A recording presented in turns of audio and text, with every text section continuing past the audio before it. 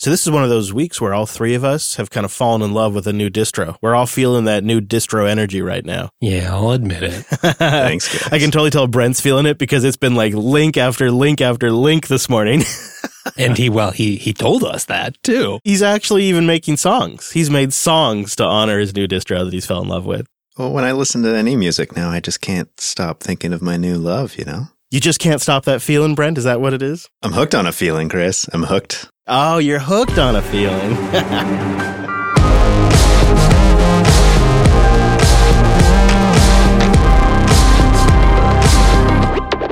Hello, friends, and welcome back to your weekly Linux talk show. My name is Chris. My name is Wes. And my name is Brent. Hello, guys. Thanks for joining me on what is going to be an adventure, a discovery, if you will, an emotional journey into a new distro. Okay, maybe not quite. Maybe we're overselling a little bit, but we have met a new distro, and it's no average Linux distribution. This week, we're going to announce the Nix Challenge. We'll have details on that in just a little bit, and we're going to give a go at explaining why we think Nix is interesting.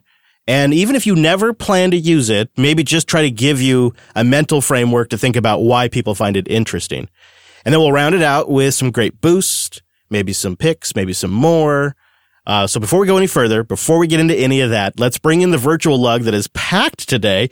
Time-appropriate greetings, Mumble Room. Hello, hello. Hello, Brian. No. Hello, Wes. Hello, howdy. Hello. Hello. Hello. Hello. Thank you in there, everybody, for joining us. Can you feel it in the air? It's fresh distro season. GNOME 42 is officially out. Like, new things are happening. It's like springtime. Everybody's planting their open source gardens right now. I guess I'm in a good mood, I guess. Yeah, I mean, well, you should be. It's been one of those weeks where behind the scenes, we've just been really nerding out super hard. So it's like we finally get to come on air and talk about the thing that we've been enjoying all week long. But where do we start? And the other thing that we've been waiting to do since last episode is give another go at getting Linux on the M1 MacBook Max. So this is a decked out MacBook Max.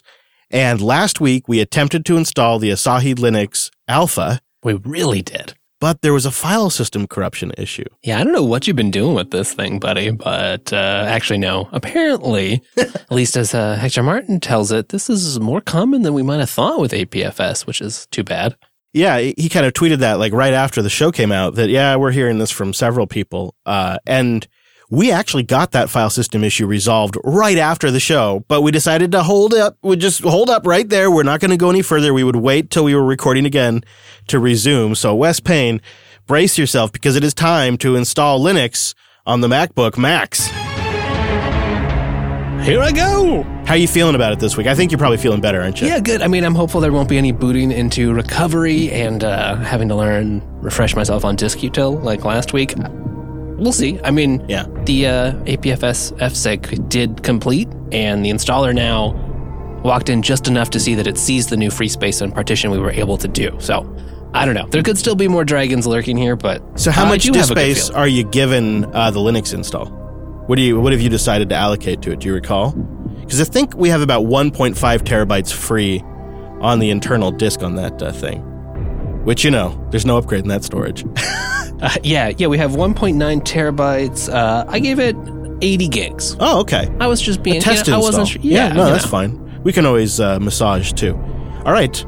So we've been looking at our different options. We think we're going to go with, maybe the minimum? Or are you going to try to go all the way up to the desktop? You're going to go for desktop? I think you probably should. We should probably go for desktop, right? Yeah, I mean, I was thinking minimum because that's how I think I'm going to be using this is like a headless setup. But you might still want the desktop for troubleshooting or, you know. I think we should go desktop. All right. Okay, Wes Payne, we'll check back in with you momentarily. So he'll have that going during the show. We'll check back in to see if we manage to get Asahi Linux on that sucker. And, it's funny because back in the day, you might go buy yourself a big ThinkPad or Dell or maybe even a System 76, and your goal would be to dual boot Windows and Linux on there for those few things you still needed Windows for. And now here we are in 2022, and the situation is sort of flipped. It's now you can dual boot Mac OS and Linux, which I could see that working for a lot of people. And then you also can you can at least have the option of Apple's hardware. Although I'm not convinced yet. It's still the value's there for Linux users, but we'll see. I want to mention that we have a meetup just around the corner on April 9th in Raleigh, North Carolina. Details at meetup.com/Jupiter Broadcasting. It's just outside Raleigh. There's going to be a park that we'll meet at, and there is a barbecue joint and a brewery there. What more could you ask for? There's a lot of people. So Brent is booked. He's official, Wes. So now you got to get yourself... Oh, I'm booked too. What? Yeah. Congratulations, gentlemen. How exciting is that? That's really fun. Wow. It's going to be a good showing because I think we have already something like 72 people on the meetup. Yeah, I mean, it'd be rude not to go, right? So we're getting to the point where if you think you can make it, do sign up to the meetup. I know it's a pain in the butt, but please do. So that way we can give the barbecue place a heads up because there's a lot of meat that's going to be required. And Brent's going to help you out. He's going to skip meat for that night just for you guys out there. Donations. But we're still going to need better numbers. Yeah.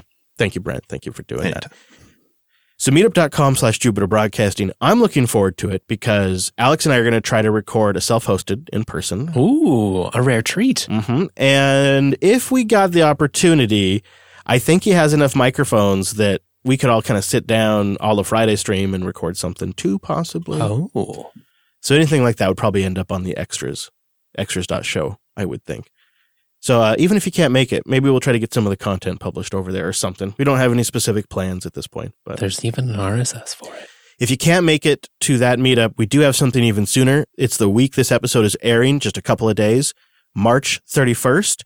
I am holding a live stream at jblive.tv. It's an opportunity to just sort of do an AMA. If you've got any questions related to the shows or to the network or... It's a Thursday. What time is it? 4 p.m. in Seattle, 7 p.m. in New York, 11 p.m. in London. And I'll also be giving away some Bitcoin to help people get their Lightning wallet set up so that way they can participate in the boost. A little Bitcoin boost. Yeah. So that'll be at jblive.tv on March 31st. I got to get that on the calendar. After the show. Yeah, right. Yeah. I'll write down calendar. Brent, will you write it down too so then you remember? That way we can actually get it. Oh, yeah. I've already been doing that. Yeah. Right, I like that you're just sort of using Brent as your memory bank now. That's great. Because, I know if he writes it down, he'll remember, Chris and I actually call it his memory palace. Thank you very much. Yeah. Okay, Wes. How we doing over there? Anything? Oh, we Stub OS installation complete. We set up a pre-boot volume. We set up a recovery volume. We've collected some firmware now. Is this all happening? We're installing the OS. Is this all happening in Mac OS? Or, yeah. Let me see the screen there. Let me tilt it over here so I can. So this is actually what's kind of noteworthy about this is this installer script that they've built that you're running is running in a terminal window right along your web browser inside Mac OS. Yeah. That is really cool. It's actually running in the fish shell that I installed under Nix, but that's a separate story. We'll get to that, Wes. All right. I am feeling pretty good about this. We will check back in.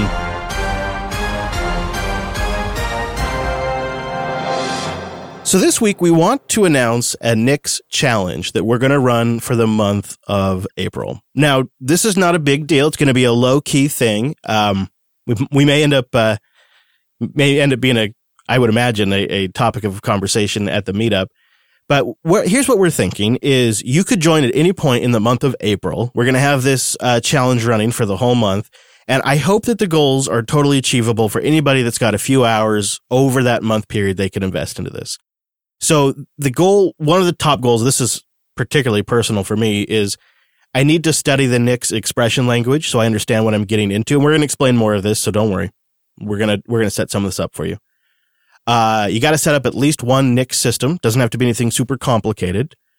You have to be able to install HTOP, and you need to join the Nix Nerds Matrix room that I set up on the Jupiter Broadcasting Matrix server.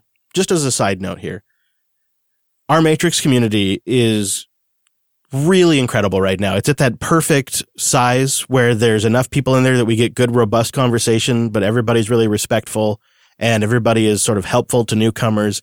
And we just set up this Nix Nerds room, and I set it up like Friday night before I left the studio. And I just created it, and I told one person, I said, hey, I'm going to make this room. I think maybe this is where we'll talk about Nix as we start talking about it on the shows more. I opened up Element Saturday morning, and there was already nearly a dozen people in there nerding out about Nix. That's how passionate people are. Like, it just exploded on its own. Yeah, you were kind enough to invite me to the room, and I was like, how long is that? Have I just missed that this was around? No, it was just created. It just got started, and we'll put a link in the show notes because people in there have been so helpful answering some of my newbie questions, and it really helped me kind of wrap my head around a few concepts that I was struggling with. And they're not pushy. They're not pushy. So here's the goals. Learn a little bit about the Nix language, set up at least one system, install HTOP, join the Nix Nerds Matrix room, and then post a screenshot in that channel of your Nix system. And if you want meaningless points that won't count towards anything, post a screenshot of like a full Plasma or GNOME or i3 or whatever floats your boat desktop. I would also say maybe try setting up a server, spin up a Linode or something and do something you would have tried in Docker or in a normal, on your CentOS or Ubuntu box and see if you can get that running with Nix. Yeah, it was so much fun. And each one of us had a little kind of journey of, okay, I'll give this a go. We'll take a look at this. And then as we started looking into it, we really kind of just started getting super excited. So I kind of want to cover why we're interested in it and why we're suggesting that we all do an Arch-style Nix challenge, from the old days, like bringing that forward now to Nix. Because in a lot of ways, Nix feels like an OS that I may make my future primary distro for a lot of stuff. Like, I feel like a big shift is happening here. And I thought I'd kind of get into why a little bit. So I think it's a fun challenge. Join us for that. And here's the sort of overview of what we are loving about Nix. In real simple terms, this solves a couple of big problems that I have. And one of those is we have a fair amount of infrastructure that we need to build out, but we have a very limited amount of time to actually apply to that effort. And then additionally, we'll deploy stuff and it will remain in production for a year to even, in the cases of like JBot, a decade. I don't know. 12 years. I don't know how long. Is it still running? Kinda. Yeah. And you come back to these projects literally sometimes 5, 6, 7 years later, and there isn't appropriate documentation. It's really not clear what we were attempting to do here.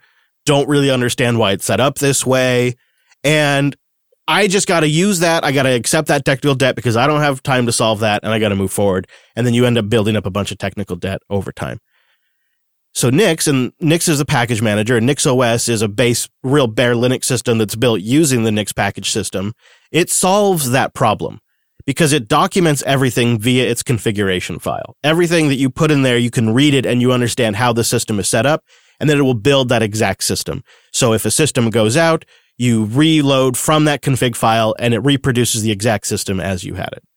And that is really compelling when you think about, we could create a JB base Nix config that had a certain set of users, SSH configuration, base packages that we use, maybe Tailscales installed by default, all these kinds of base setups that we could then deploy on our cloud servers and our local infrastructure. And it would always be a very common setup. And you can accomplish a lot of this through things like Puppet or Chef or Ansible. There's a lot of Kubernetes, really. There's a lot of ways to solve this problem.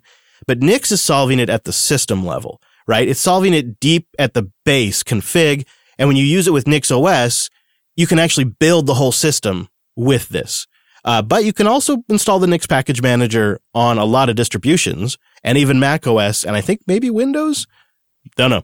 But I tried it on CentOS Stream 9 and it was great. Oh, nice. It was a real nice combo. Okay, so I've kind of given why I find it super compelling. I wonder, Wes, if you could give kind of an overview of what maybe I've missed or what you find compelling about Nix. There's a lot to go into here, so I'm sure we'll figure out the best ways to talk about it as we go on. But there's Nix, the sort of lazy functional language that you use to describe the system and packages. And then there's like Nix, there's a whole bunch of Nix tooling. And it's a build system that lets you declaratively build packages in a reproducible fashion in a way that really understands the graph structure of how dependencies all relate to each other in a more sophisticated way than we're kind of used to from some of the traditional Linux packaging. Yeah, my understanding too, like in there is when it's building software, it'll actually build it in a sandbox and really has a genuine map of all of the dependencies. And that is in part what makes it reproducible. And say, maybe this is a crazy example that nobody would ever do, but say you're a guy or a gal that likes to run the Plasma desktop, and you love Plasma, you're all in on Plasma, but I know a few of those. And you're talking about it all the time, you talk about how great it is, and then like the new GNOME 42 comes out, and you're like, that looks great. I'd love to try that, but I don't want to have both Plasma and GNOME installed at the same time. I don't want to have multiple terminal emulators and file managers and libraries. What a mess, right? I don't want that. Yeah. And I mean, in theory, you can strip those things. Oh, but sure. You kind of got to figure out all the things that it actually installed. And I never do. I just always... It hangs around, yeah. I just always install the other And desktop. then whenever you're doing your autocomplete, you get the wrong terminal. It doesn't match the desktop. Or like you go through, when you're browsing through the menu, it's like, I've got so many entries in there now. So in a NIC system, you would go into the configuration and you'd probably have like a sub-configuration file just for your graphical environment. And you could essentially in there change it from a Plasma system to a GNOME system and then rebuild that box. And it would build clean as if it had always been a GNOME system from the very, very beginning, as if you installed it straight off the ISO like that. And what's great is it will test all of that. It will make sure all of it builds correctly and works before you actually have to accept the changes and activate it, which is really powerful too. All right. So I'm sorry. I just wanted to make that example, Wes, but I'm sure I probably interrupted you right in mid thought. Well, yeah, it's just that there's like a lot to NIC. So you've got a language to describe how to build things and in the case of NixOS, construct a system. And then you've got tooling to make that happen. And then the way it all works with the Nix store, and there's a lot of details that we probably won't get into for this episode, but it means that you can have all these packages safely co-installed with different versions in a way that you can go back to and roll back at any time. It also means that you can bring those packages with you. A lot of the Nix tooling is set up so you can just install the Nix package manager. If you're on your Mac desktop or it's on a Linux server, you can do both of those and that'll work just fine. And then, so there's those things, there's the tooling, and then there's Nix packages, which is a repository. Well, actually, it's really, you can kind of think of it as a giant Nix expression in the Nix language, but it's a big whole set of Nix expressions that describe how to build a whole bunch of packages that you probably want already. Yeah, and that could be all kinds of things from VS Code to Plex, Home Assistant, Nginx, HTOP, normal Linux stuff. And then you can just use that to assemble. It can build it from source because it has a powerful, build tooling built in. But then there's also a whole bunch of caching infrastructure that the project maintains, which is awesome. So it means, if you're on a commonly supported architecture like x86 Linux, then yeah, you're gonna pull down the binary stuff by default. So it's all surprisingly fast, which is one aspect of this I didn't really think about. I talked a little bit in self-hosted this week. I think it was episode 67. I've had a lot of success, and we have a lot of applications deployed in productions that are in containers, Docker and Podman at this point. But when I look at building a system with Nix, I actually see a future where maybe I'm not using containers as much as I thought I was, and that I'm actually using Nix to manage most of my software, which I think I'll get into in the future, maybe next week when we actually kick the challenge off. There's kind of that element of, because it's also nicely separated out in the Nix store and isolated from each other, there's that initial excitement when you first got into Linux and you were like, oh, the package manager, there's all this software I can just install. But before you learned about how like a box that had 6 dozen things on it that had sat for a year wasn't a great pattern, some of that excitement has come back with Nix, where you're just like, yes. Oh, but I can do it in a more maintainable, declarative way right out of the box. Yeah. I want to let ETU get in here, because I know that you were a contributor for many years to Nix. And so maybe you could give us a little more nuance on how the package manager is working. It's source, but there's that binary cache, right? Yeah. So the thing Nix does is that it has the Nix package tree definitions on your local system, and then it evaluates which packages it needs, and each package will have the set of instructions for building a package is based upon all dependencies and the build the instructions for that package, and then we just hash it down to a hash, and then you can ask the binary cache, do you have this hash? And then the binary cache can either send, no, I don't have that hash, or send back a binary. And then you get that exact software hash back. I see. And if it says no, then it just builds it. Yes. Aha. That hashing technique is really cool. This also makes it very easy to patch software locally. So you can, in your configuration, just say, I want Mumble, but with this patch applied to Mumble. And then it will build Mumble every time you update because some dependency changed. But at the same time, if you don't want a patch, then you just get it from the binary cache. So you have kind of the power of Gen 2, but you can choose when to build or not to build, pretty much. Yeah. Brent, this is a pretty different approach to how a distribution is built. It's a different way of thinking about even managing a system. They call it a declarative configuration, and I'm curious to know what your take is coming at something that's probably a pretty new way of looking at Linux. Yeah, when you first suggested that we really dive into this, which we've been thinking about for months. We've gotten mail from various listeners, and for months now, I've been slowly gathering articles that describe why we shouldn't do this. So I was super skeptical to dive in, especially that this felt kind of, like a perfect Wes way to build a system, and maybe not a perfect Brent way to build a system. Hey, ouch. I feel judged over here. No. I think it's a compliment, actually. That's a compliment for sure. More of a developer's approach. I've looked at a few accounting softwares, and some of them are user-friendly and some of them are really developer-focused, and they seem really interesting. And then I start getting into them. I'm like, I don't have the skills for this. And so Nix felt like that for me at first. So I probably spent 80% of the time we spent doing research just trying to understand what this all was and if I could even get into it. And it turns out that it takes a bunch of concepts that we're used to in sort of what I'll call legacy Linux ways of doing things and sort of flips them and gives them a whole bunch of features that I have secretly been trying to learn for a few years. Places where I think Ansible seems interesting, and I know we'll talk more about that.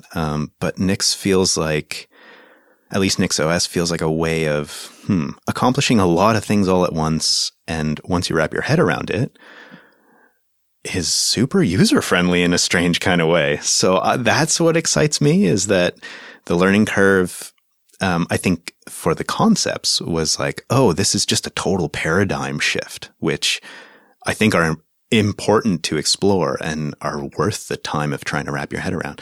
But then the actual implementation I found actually surprisingly easy, which is great. Linode.com/unplugged. Go there to get $100 in 60-day credit on a new account. And you go there to support this here show. That is fast, reliable cloud hosting right there. Go try it for yourself for a project. Woo-wee. Boy, I slipped right into that.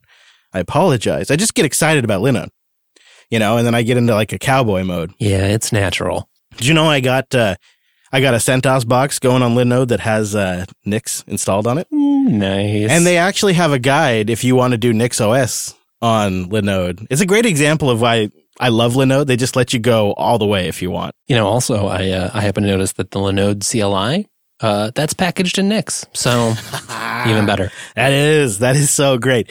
I love that command line tool. And they have a great API and they have fantastic documentation. You bring all that together, that means if you get a wild hair or if you have something you need to build, you're going to have the support in both documentation and actual customer support to pull it off. They have great 24/7, 365 customer support. They don't do that escalation thing or none of that. You just get your problem solved. And they've been doing this for 19 years, and they've learned they need to constantly invest in their infrastructure and their tooling. And so they're doing it. They just are relentless about that. Rolling out new hardware and new features all the time. They always give me something new to talk about all the time. Like right now, they're rolling out a beta of a database as a service, and it's so slick. It's all the great stuff about Linode, but brought to like managing a database for you. And they've just got done upgrading their fast rigs to NVMe PCIe storage. So that's always screaming. And they took the time. They spent the effort. They did the hard work to make their network connections as fast as possible, and they became their own ISP. I mean, I could go on and on and on. So just go try it yourself. Go give them the Unplugged boost and go say hello and thanks for supporting by going to linode.com/unplugged. get $100 in 60-day credit on a new account, and you support the show. It's linode.com/unplugged. All right, Wes Payne, let's check in over there on the M1 Linux install. How we doing? Oh, we're doing well so far. I've proceeded through a prompt where I was quite carefully warned to read carefully lest I leave the system in an unbootable state. So you just skipped right past that. Yep, skip right past that. I've now shut the system down as instructed, and I think we're getting ready to reboot into Asahi. Yeah, things have been extracted and installed, and so it's off right now. Yep. And you're going to power it up. Yeah, we had to wait 15 seconds for the system to fully shut down. It's important that the system be fully powered off before this step. So does that imply that when you turn a Mac off, it's actually still on for 15 seconds? Kind of does, yeah, doesn't it? Huh. Well, that's an interesting little discovery. All right, well, let's turn it on. Let's see here. Do you have to hold down a button? I do, yeah. Press and hold the power button. All right. Then you'll get a boot menu? Loading startup options. Okay. Once I see a spinner or it says entering startup options, I'm supposed to release. Okay. Got some options. You Spinning. do. You do. You got a spinner? Yeah, here you go. Take a look. Oh, and hey. Look at that. There's an Asahi Linux boot entry. They even have their logo on there. That looks proper. That looks good. Click that, Wes. Click it. Let's see what we get. All right, booting up. But why is it the Mac OS booting? It said that you might see a recovery screen for a second. You will briefly see a macOS recovery dialog. Okay. Sometimes you might be asked to select a volume to recover. Choose your normal macOS volume. Oh, yep, okay. I bet I can do this.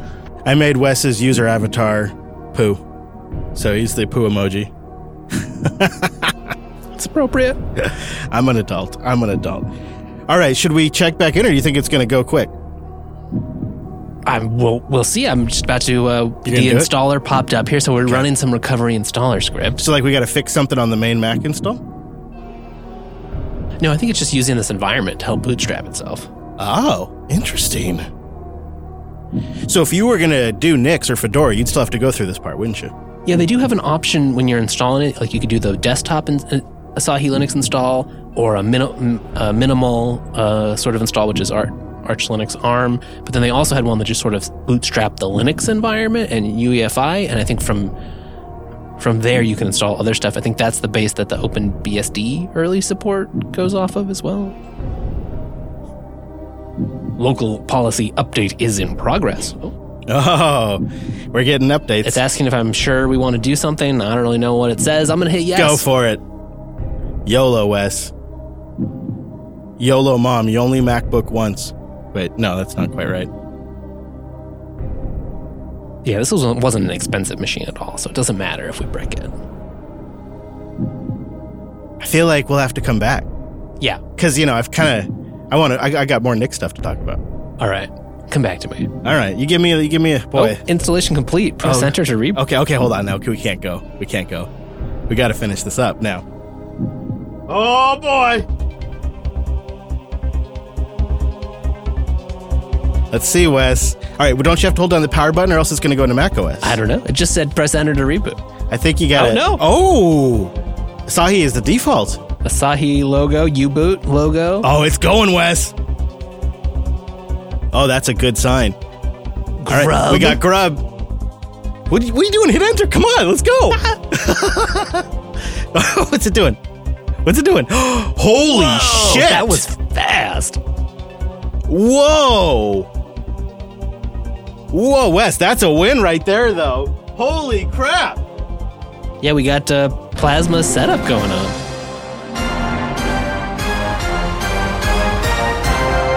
Holy crap. So here's what happened in studio. Is I was like, come on, Wes, hit enter on the Grub. And Wes hit enter, and then the next thing that flashed on the screen was the Plasma desktop. It was that fast. It was remarkable. That was really great. So that's fun. So now we have a Plasma desktop going on the M1 Max. We're going to give that a go. Ha-ha! Look at that, Wes!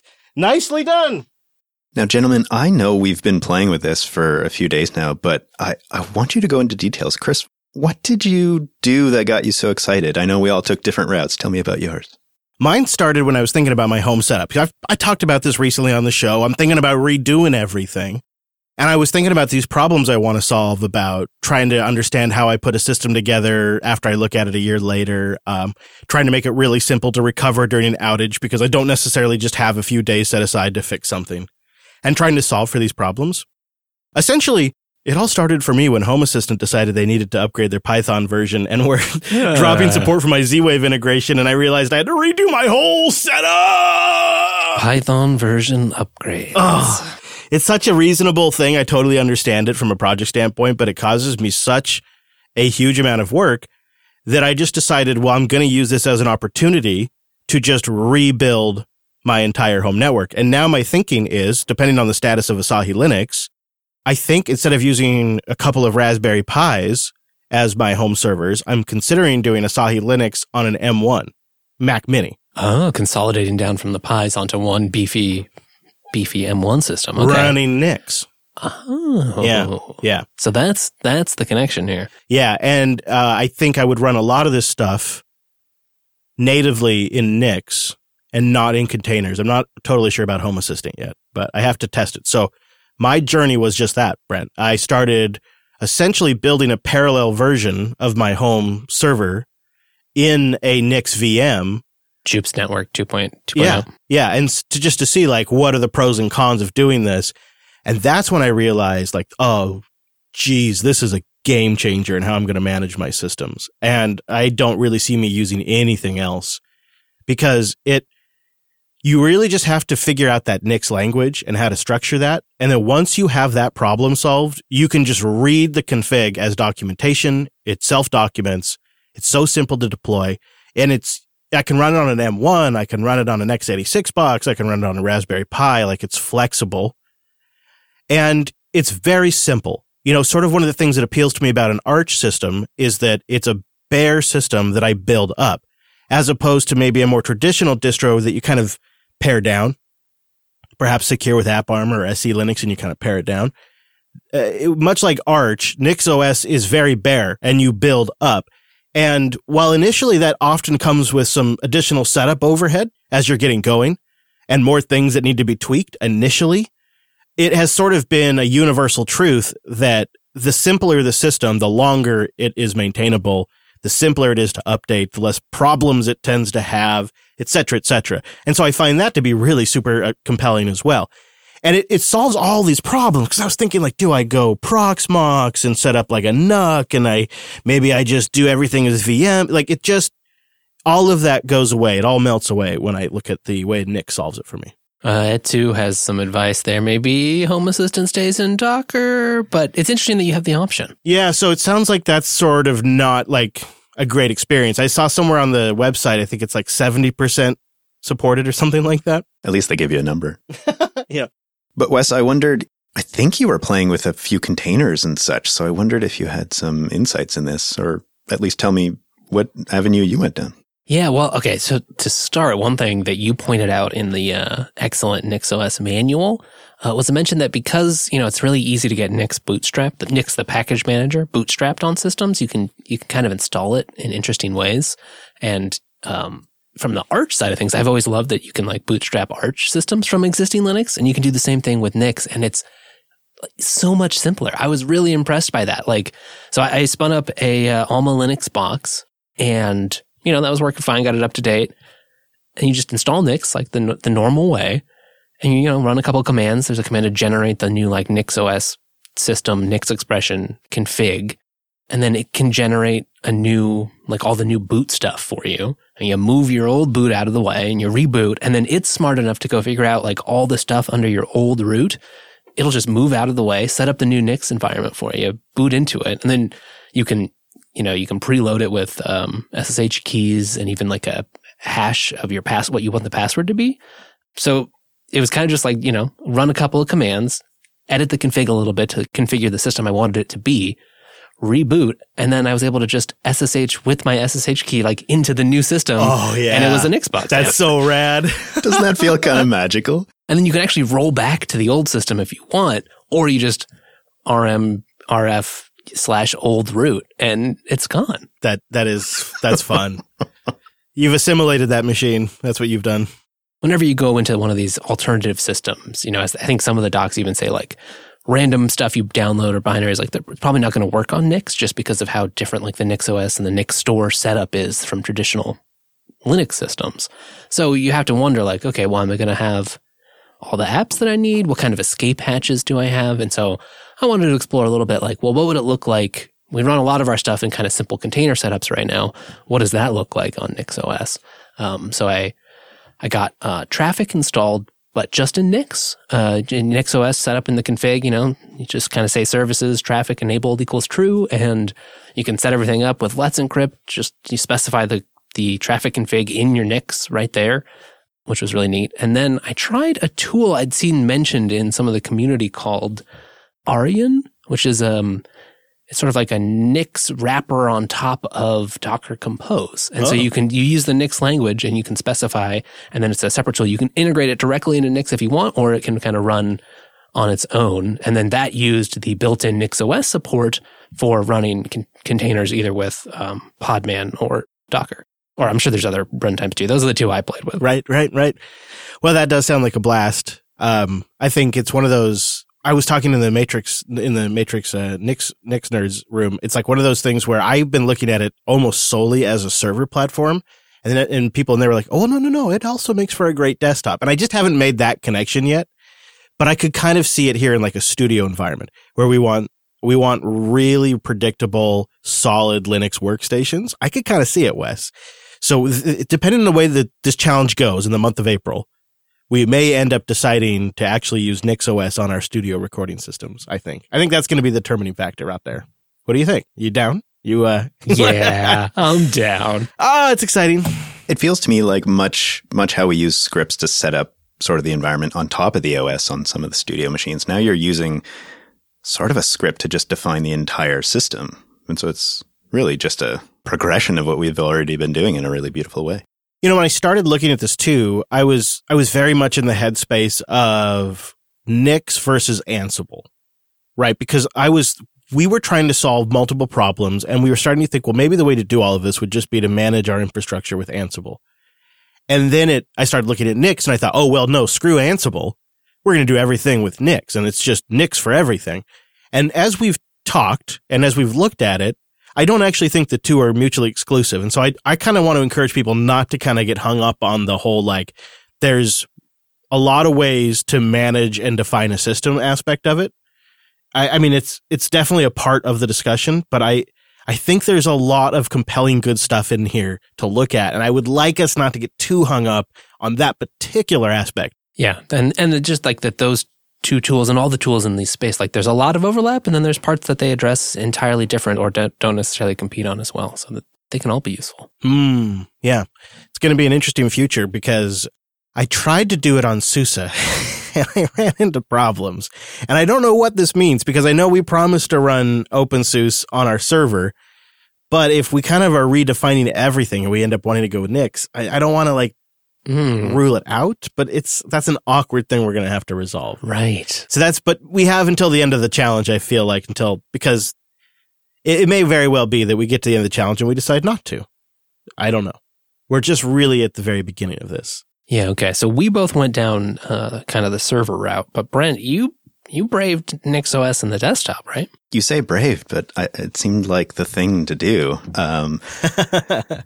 Mostly because I felt like it solves one of the problems I've been trying to solve for years too. And so it seems to me like that's what defined each direction that we went into. But I decided, yeah, the desktop feels like mostly what I use on a daily basis. And it feels like over a few years, any OS I've tried always gets kind of crufty and things start to like fall apart at about the like 2 or 3 year mark. And I don't know, maybe it's just a feeling, but this seemed like, oh, maybe this is a way to not ever get that, which was very interesting to me. So I booted up the NixOS Plasma ISO. Of course, I went Plasma. And I thought, okay, well, one of our challenge objectives, one of our goals that we're putting out there is to install the desktop. And I'm surprised neither of you went that direction, but I sure did. And It was fascinating because it forced me to change the way I see a desktop system. So for instance, installing was almost exactly how Wes described. I used the seemingly wonderful NixOS generate config to just kind of grab the current system and make a configuration template out of that, which I thought was really magical and made it so easy to just dive in. So I enabled a few things in there, but upon rebooting, I learned a lot of things. So I rebooted into the installed system, which was fast and great. And then I realized that none of the changes that I was making, so for instance, dark themes and bookmarks in Firefox, or even just history, like bash history, none of that was persisting across reboots. Which you'd kind of like, right? Well, I thought that was essential for being a usable desktop environment. And then I just reminded myself that the system gets sort of erased and regenerated on every reboot, which is a new concept to throw your head around. And yet one of its strengths. So I had to actually add a home directory to my user in the config, which seemed like the thing because my home directory was getting recreated on every reboot. So of course nothing was persisting. So as soon as I added that solved the problem. But that was one of the moments that really solidified to me also some of the strengths of this approach, which is that everything you want or have defined is there when you reboot every time, and the cruft kind of goes away on every reboot, which is really fascinating. And another thing, Chris, that I've only got interested in, but I know you played with, was that there's some modularity to the config file, which I thought was really fascinating. Yeah, back in my day, we called them includes, right? But they're just essentially sub-configuration files. And so I have like a vpn.nix that I can put on all of my Nix boxes, and I have. And it just defines everything to install and connect to Tailscale right as I build the system. It's so great. And Nev, I noticed something you said in the chat room. Maybe you could mention it here in the Mumble Room. It kind of changes the way maybe you view a Linux box, and depending on your perspective, it seems pretty practical. Yes.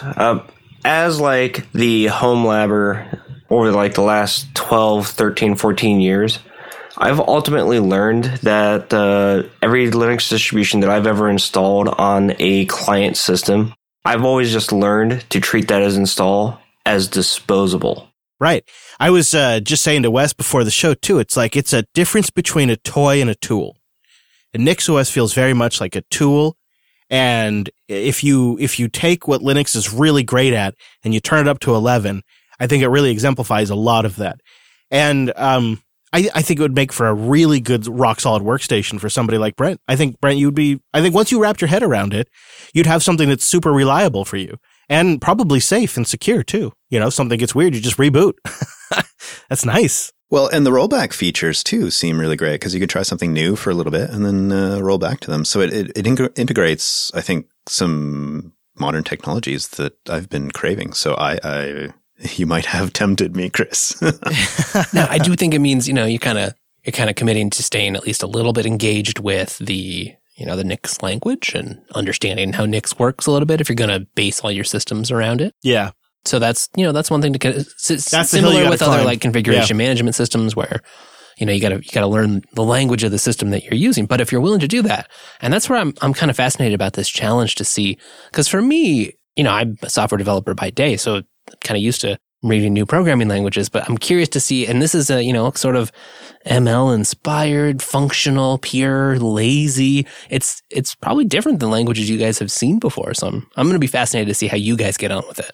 I will totally admit up front, full disclosure here, this aspect of Nix is probably why I have put this off for as long as I have, because the audience has been asking us to talk about Nix years. Since like 2004. But the truth of the matter is I just felt like, is it worth learning something so specific and unique? But what I have realized is, and this is, I'm sure a lot of you out there can relate to this because you've probably experienced this. You maybe are like aware of something and then you begin to look into it and you begin to learn more about it and you discover it is an entire world unto itself that has a ginormous community with passionate contributors. And you just kind of sometimes you just stumble across these kinds of things every now and then. You're like, oh, there's something wonderful here. That's Nix. And you realize this is worth investing in because this community and the available packages and everything is so rich. It's the payoff is obvious once you understand the depth of it. So that is a transition for me because I didn't really want to have to I didn't want to have to go to school to figure out how to install my software. But now that I realize it's going to help me solve these problems that I've been recently I've had a mind shift change. And you guys have probably noticed a lot that we've talked more about Bitcoin. We've talked more about Boost. We've talked more about decentralized services like Matrix. We've been talking more about this kind of stuff because I've kind of recently, I don't know, maybe it's because I've turned 40. Maybe it's just because I've hit like the 15-year mark of doing podcasts, and that kind of feels like a point to reflect. And I've been thinking about how I want to build things for JB over the next couple of years, so that way it sort of just can run itself after a certain point, as sustainable as possible. Yeah. And so that's been a full spectrum thing, like how we distribute the shows, the back-end infrastructure, the front-end infrastructure, how we monetize the shows, all of that, right? That's all been in here. And so to come across Nix kind of during this time and seeing how it can solve some of the problems that I'm facing, that's a huge deal. And it reminds me very, very much of why I even started the Linux Action Show to begin with, is I was in IT and I was crazy excited about the problems I was solving with Linux. And I just felt this undeniable urge. I just couldn't stop myself. I had to talk about it. I'm still that way today. And that was really my motivation for starting the show. And it was the problems that it was solving for me that I felt like I needed to tell people you could solve these problems with Linux. And like it was things like Samba and NFS and Squid and Apache. And I just felt like the world 15 years ago it needed to know you could solve problems. And I feel like we're arriving at another precipice where Nix is solving some serious problems, and I'm really excited about that. And value for value models and Lightning Network payments and Boost are solving some real problems, and I'm very excited about that. And I just want to pull on a conversation that I had with my co-host Mike in Coder 458. So we get into it more there, but a group that does studies of the podcast industry, Edison Research, recently published their latest version. They do one every year of kind of a state of the podcasting industry. And last year when they did their report, if you wanted to reach 50% of all weekly podcast listeners, so if I'm talking about you, if you're a weekly podcast listener, and if you wanted to reach them as an advertiser, you targeted like the top 7 podcast networks and platforms. But 1 year later now, there has been considerable acquisitions of independent shows.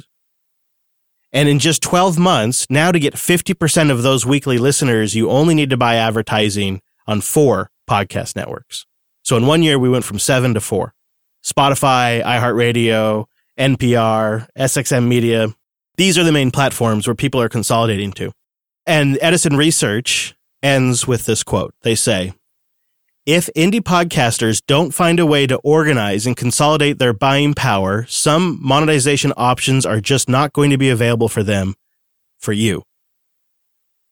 And I think what they're saying there is there's going to be less and less advertisers because between platforms like YouTube and the fact that you can go to Spotify and iHeartRadio and NPR and get 50% of all listeners, why would you spend 3 to 6 months just creating an ad deal with some small ones and twos and right. This is a dramatic problem. And I think recently I said I think we have 3 to 5 years. I think we probably have 2 years at best. And this is something that I've kind of thought was coming for a while. That's why we launched the membership programs. That's why we have the Unplugged Core contributors. Thank you so much. And we also have the Jupiter Party. Like this has been part of hedging for the direction this is going.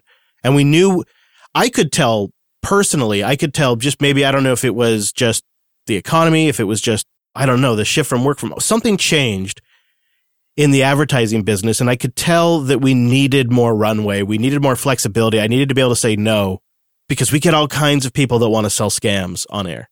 They really just all kinds of scammy stuff.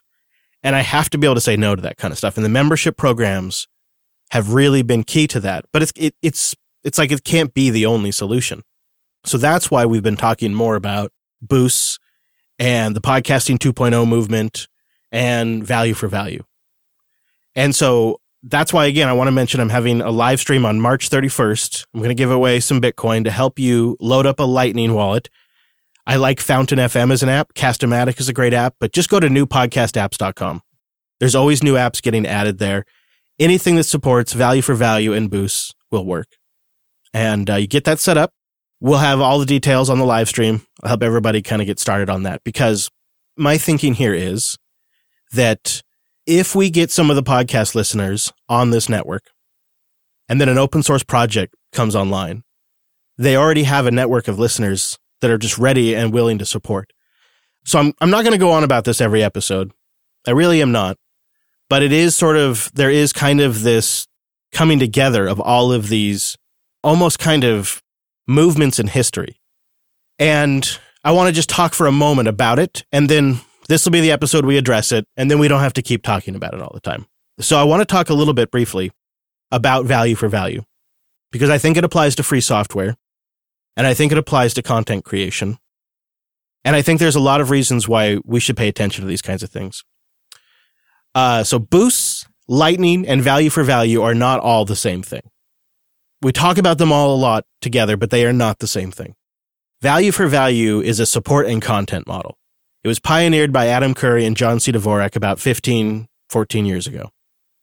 And as time has gone on, it has sort of continued to prove out for various different reasons that model is likely the most sustainable model for independent content.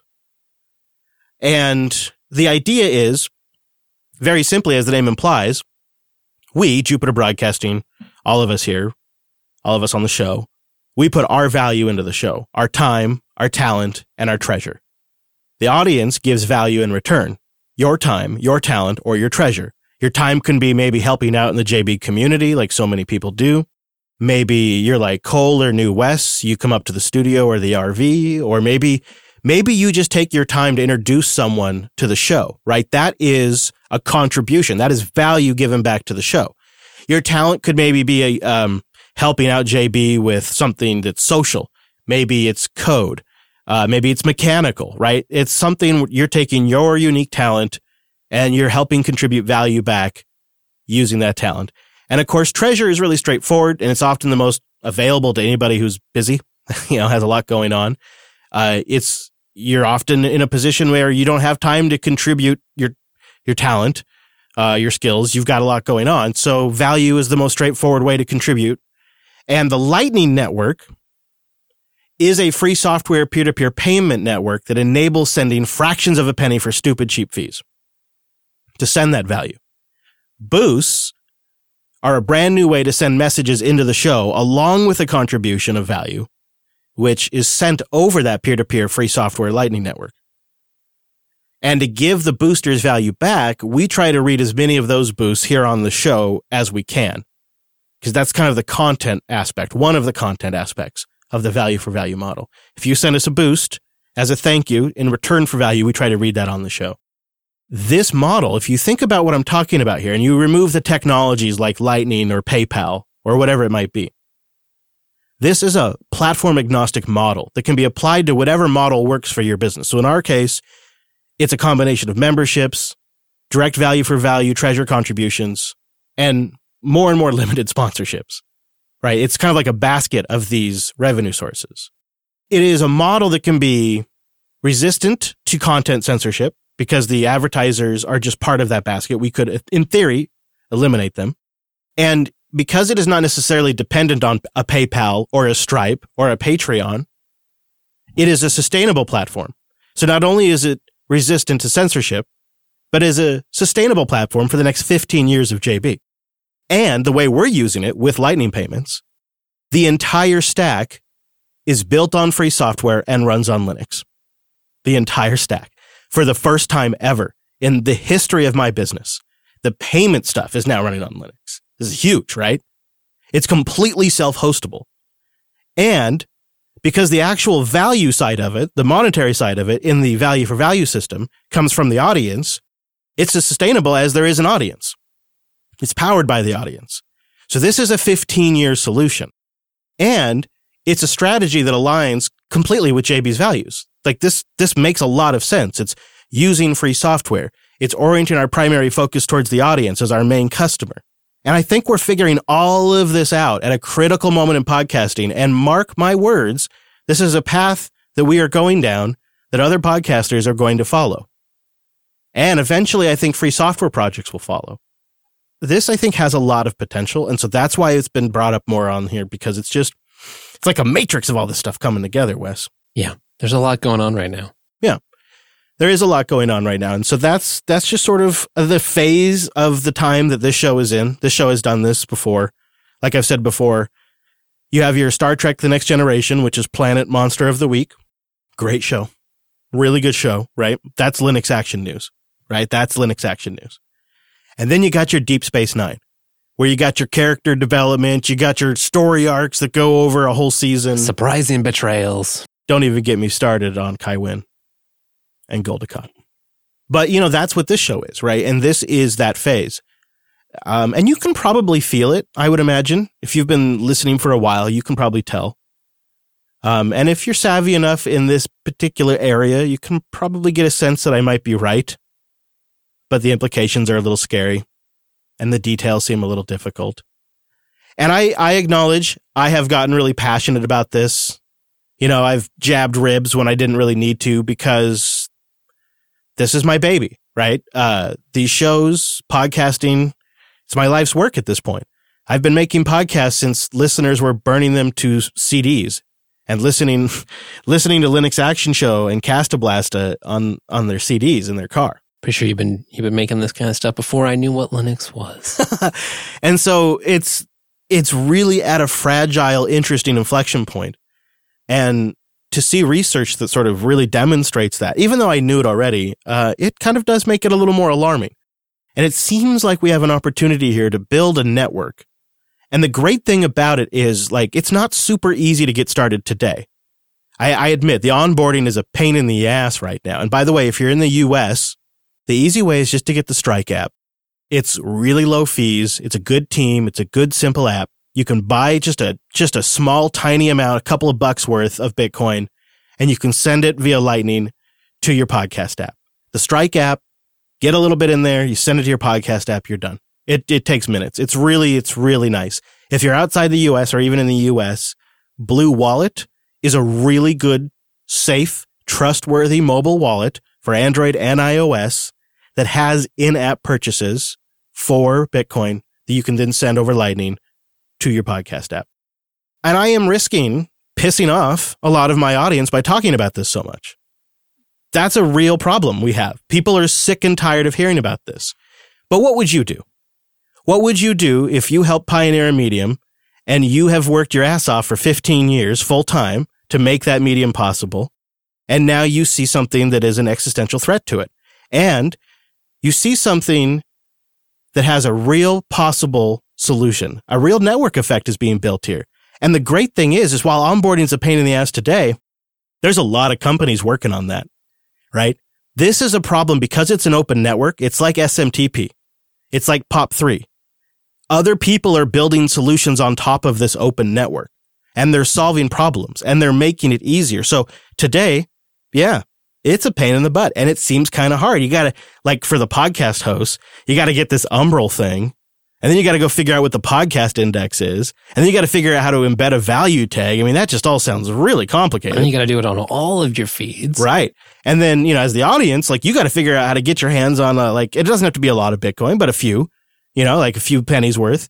And you got to figure out how to then put that in a wallet, and it's all very complicated today. But let me tell you, I've been talking about this for 12 years, Bitcoin, and it is so much easier today than it was 12 years ago to get your hands on this safely and to just have a really slick experience. It's like Linux. It just keeps getting better. The experience just keeps getting better. People keep building on top of it. And when you revisit it, you realize, wow, something has really changed here. It's that same kind of effect. So that's my end of my soapbox. It's done. I'm really going to try not to talk about it anymore. In part, this comes up because the live stream is March 31st. That's sort of the apex of all of this. after we give the Bitcoin away and we get people loaded up with their wallets, we'll be done talking about it. And I do want to mention, because I think this is noteworthy and I think it's really awesome, Bearded Tech, who is a listener who is working on an open source project called Fever, which is a Frigate event video recorder. It works alongside the Frigate video recording system that works with Home Assistant that you can plug your cameras into. Yeah, this just looks great. Yeah, it's like a free self-hosted camera viewing app. It's really nice. And he's built some really cool features in Fever, and he's just a few days away from putting his project on the Lightning Network to take contributions as a value for value model and to take that value over Lightning. He will be one, but the next person will start a trend, and it just kind of grows from there. And what an opportunity we have right now. So of course I have to talk about it. It's almost negligent because, quite frankly, I think most of my peer group doesn't even understand what the hell I'm talking about. And so they're not going to talk about it because it's so damn complicated and there's scams around every corner. They don't want to go on air and tell you guys to do something that's going to get you scammed or something like that. Like, they're just going to sit this out for a bit. Let Chris figure it out. You know what? He figured out a lot of this stuff first, right? Let him figure this one out. He can burn his ass on this, piss everybody off. And then if it actually works out, then I'll sign up and we'll get it working. It'll be fine, right? Like that's the state of things. So that's what we're doing here right now. That's the stage we're in, but it's moving quick. So anyways, join me for the apex of it on March 31st. And before we get out of here, why don't we do some boasts? And now, as the French say, it is time for le boost. Well, Jay wrote in 2 days ago. Thanks, Jay. He says, you convinced me. Boosts. I'm already a fan of the Brave browser and its model to use attention tokens to give back to creators. Longtime Linux user. First distro was MCC Linux in 1994. Sheesh. Once a career and now a hobby again, I've become a system admin of humans rather than machines, i.e. a psychologist. And that's why it's fun again. Love your podcasts. A sysadmin of humans. That's amazing. Isn't that I like great? it. I like Brave. I'm still figuring out if I like the BAT tokens. I think I get it, but I'd love people's input on that too. Send us a boost and let us know what you think about that. Bitcoin Lizard also wrote in with 25,000 sats. Chris, I've been listening to you since roughly episode 60 of Linux Action Show. Wow. Yeah, I know. I took my first hard look at Bitcoin as a result of your podcast, Plan B. Do you remember that?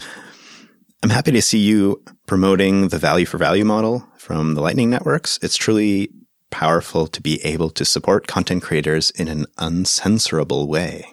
Thank you for the amazing content that you've provided for the last 15 years. We don't have to read that part. Don't read. That's embarrassing. Well, I don't know. It seems kind of nice, but all right. Thank you, Bitcoin Lizard, for sending that in. I hope you made a good chunk of money. Because if you've been listening since Plan B, I looked at the last recorded episode of Plan B, and I think the price of Bitcoin at that time was $124. A different era. NorCal Geek boosts in with 5,000 sats. Commenting on Linux Unplugged 450, it went real bad. I enjoyed the GNOME 42 review/preview. Looking forward to getting it in Fedora 36. Yeah, us too. Keep up the great work. I appreciate your honesty. Thank you, NorCal. Miss you. It's been a while since we've been able to meet up with him. Yeah, no kidding. By the way, I saw that OpenSUSE Tumbleweed shipped 42 this week. So they technically, Nice. They got it first. We got to give them credit. Also, Clear Linux shipped it. So got to give Clear Linux some credit too. Go get that GNOME 42 however you have to get it. Remaking Eden wrote in 3 days ago with 1,000 sats, also in response to episode 450, said, I really hope that the value for value movement gathers momentum. It's the first so-called Web3 project I felt like I can get behind and will do some good. I'd hate for Spotify to gobble up something as important as podcasts. Web3 is kind of a nebulous term, which I guess can encompass anything that has blockchain. Value for value itself, again, that's a content and monetization model. Lightning is the payment network, right? And Bitcoin is the form of payment. Does that make sense? Yeah, right. And you can use those things to implement something in the value for value system. You got it. Matthew wrote in 5,000 sats 4 days ago. He says, "Hi, thanks for the show. Do you know when Fountain will support Apple CarPlay? That's the only thing that keeps me on Apple Podcasts." Fountain, yes, does not yet support Android Auto or CarPlay, but I happen to have it from a reliable source that it is the number one requested feature and that it is going to be released soon. Nice. Yeah.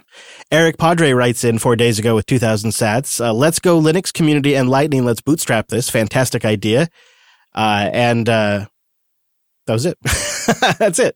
That's a short one. I expected there to be more, but then I realized the other bullet points were just notes to ourselves. You know, there's a character maximum, not a character minimum, Chris. You know what? I like the short ones, actually. Thank you, everybody. Thank you for sending those in. So the way you send in a boost is you go to newpodcastapps.com. You get an app that supports Boost, like Fountain. You charge up that Lightning wallet, and then you send one in. Boostagram. Yeah, that's great. That's, I don't know. I feel like I've officially gotten it out of my system, and this live stream thing's happening this Thursday. I hope you'll join us. We have a special guest that's going to join us and do a brief interview. We're going to do the Bitcoin giveaway. Of course, we're also going to help you get Matrix set up. And last but not least, of course, somebody, a friend, maybe Wes, is going to join me. We'll chat. I don't know. I feel like there's something else I'm forgetting that's going to be on the live stream. But we have a good show You planned. said special guest, right? Bitcoin giveaway. Matrix setup. Ask Chris anything. The AMA stuff. That's what I was forgetting. Oh, I thought you were going to say Levi there for a sec. Maybe he could make a special appearance. He's kind of, he's hard to get. Yeah. He's booked out. That's true. If you'd like to get more show, go check out linuxactionnews.com. Wes took the week off, but he'll be back this week, right? Yeah. Right? Of course. Of course. We cover the tech news, what's going on, so don't miss a single episode, linuxactionnews.com. It's like, we should probably consider a combo feed, now that I think about it. Whoa. We have the all shows feed, but we should, Right. if people be interested, send us a boost telling us that. Yeah. Arbitrary feed remixes? Yeah. And also, you can always join us on Sunday at jblive.tv. We do the show at noon Pacific, 3 p.m. Eastern. We got the Mumble Room going. That's always a lot of fun. We got the chat room going. We don't have the JB Live FM stream going at the moment, but we will be working on that. We will. That is in the plans. Just went out. Okay, I'm sorry. But links to everything we talked about today are at linuxunplugged.com/451. The show's RSS feeds are over there if you'd like to send it to somebody. Recommend your favorite episode and send them a link. We appreciate that a whole bunch. And of course, join us on our Matrix. Details at our website. Thanks so much for joining this week's episode of the Unplugged program. See you right back here next Sunday.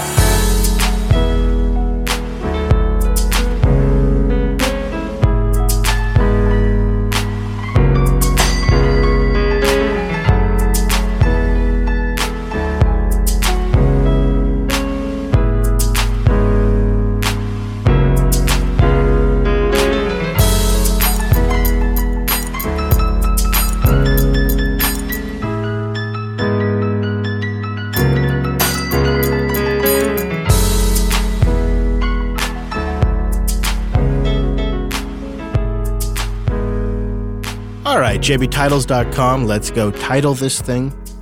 It's worth mentioning before we get out of here. We talked all about Nix this week, but Fedora 36 and Ubuntu 22.04 have their betas coming out. And both these are big releases because 36 has that nice, beautiful upstream GNOME 42. Mm-hmm. And of course, 22.04 is going to be an LTS.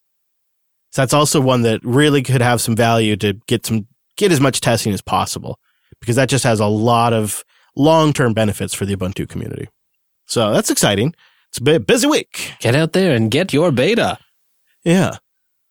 Right. Which, I got to get 22.04 going again because I got 36 installed right now. Same, yeah. But I feel like I need to give 22.04 a couple of weeks. There's a lot going on. There's too much. And we got the Nix challenge. Plus, then during the middle of April, we're traveling, or the early part of April. So that's kind of why one of the reasons why I wanted to make the Nix challenge a month long is because I wanted to give people who are busy a chance to participate. Smart. Yeah, and also since all of us are traveling to North Carolina in a couple of weeks, I don't think there'll be a lot of Nix testing going on that week for the JB crew, so I wanted to give us a little extra time in there. We have some pretty long flight rides, so I feel like there might be Nix in the air. Hidea and I are already talking, though, about maybe watching like a new TV series during that time. So that time may already be claimed. You know, like that's the debate right now. I was thinking of Wes, really. Come on. Oh, yeah. Wes will probably spend his entire time just trying to hack the in-flight Wi-Fi to get free internet. But that's always so fun.